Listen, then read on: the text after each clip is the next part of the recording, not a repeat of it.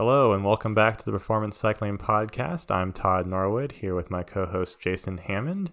Today's episode is one of our new format, the Preem Lap, which are quick topics that are typically about 8 minutes long because they're things that we don't want to talk about for 40 minutes and you probably don't want to listen to us talk about for 40 minutes. So Jason, you're up.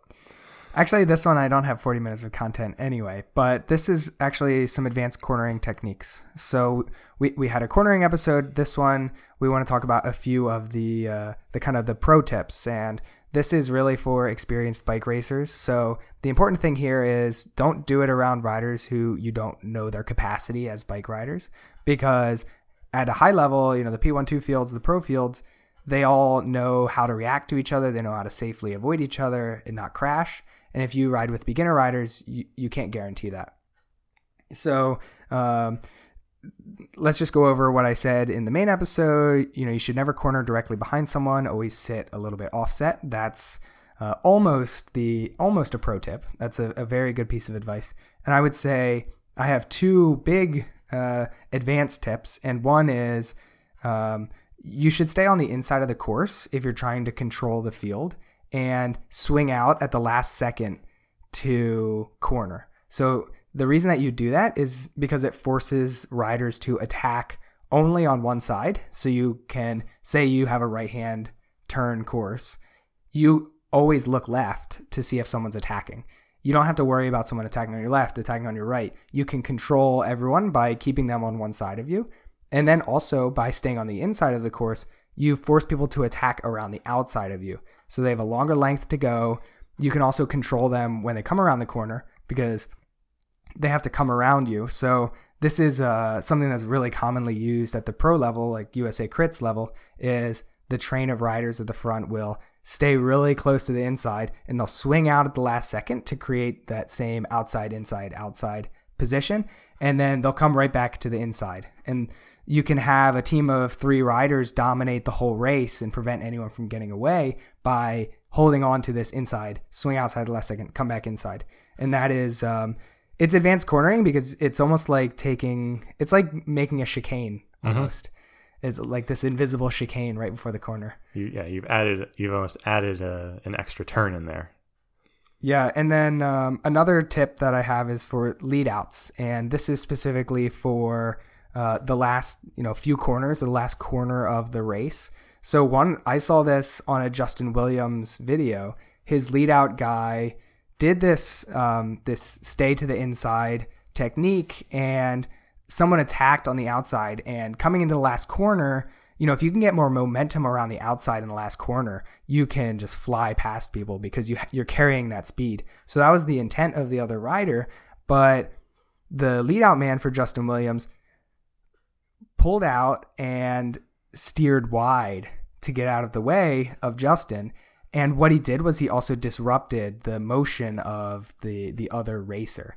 And so this is also kind of advanced cornering in that you can control other riders while you corner, and you can force them off of the optimal line if your intent is not to take the optimal line.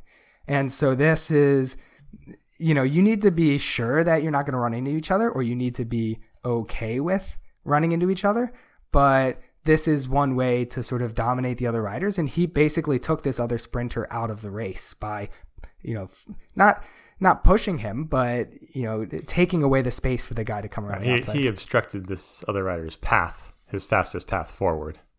Yeah, and you have to be really careful with this. And this is actually the reason why sometimes you'll see pro lead-out men get bopped by sprinters in the last 500 meters, because even if they kind of try this trick, the pro sprinters don't they don't take any crap from these lead out guys, and they'll just put a shoulder into you and let you fall over because they one, they're desperate to win the sprint, but two, it's about setting the precedent and having the idea that, oh, we can push this sprinter around, we can throw him off his line.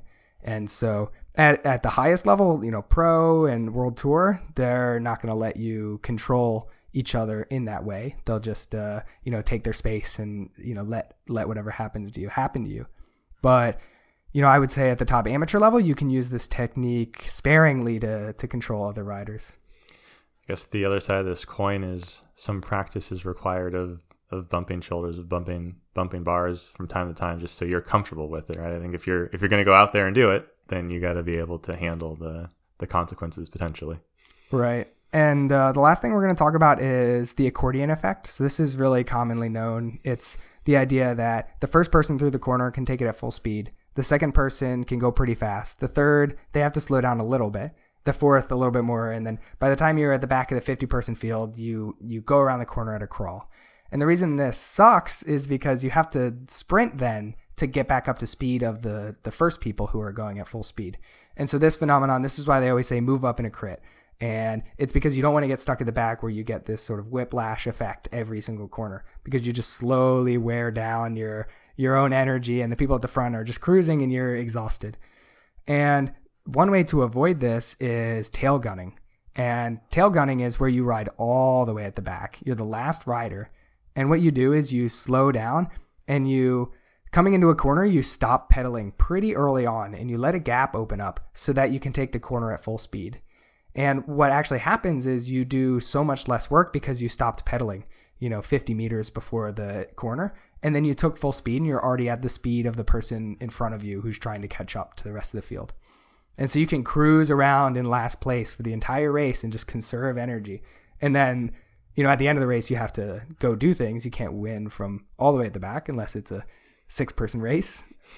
But this is a really good idea if, you don't want to fight for the front. You just want to sprint. I think Caleb Ewan did this at the crit before the Santos Tour Down Under. I forget the name of the crit, but he was at the back for most of the race, just conserving energy, and then he ended up winning. And this is a known phenomenon. It's called tail gunning, and I would say try it. I've won. I think I've only won one race tail gunning, but I've gotten plenty of podiums, especially in the lower categories, just chilling at the back and then moving up towards the end. I mean, sometimes winning any race is about conserving more energy than the other guy, right? So you're fresh when it's time to go. Yeah, I'd say the biggest issue with tail gunning is if there's I use the word goon, like somebody in front of you who is not very good at cornering, maybe shouldn't be in the race, is really tired, has bad speed skills. They'll really make it difficult for you to tail gun. And so if that person is always getting in your way, you may have to sort of come to grips with the fact that this might not be the right race to tail gun in because these other people are disrupting your ability to conserve energy. And you might as well just move up at that point. Yeah, so that you have to have the right set of conditions so that you can maintain your speed and be smooth. Otherwise, you're just wasting your energy. Yeah, because you end up being in the accordion if you can't get the timing right.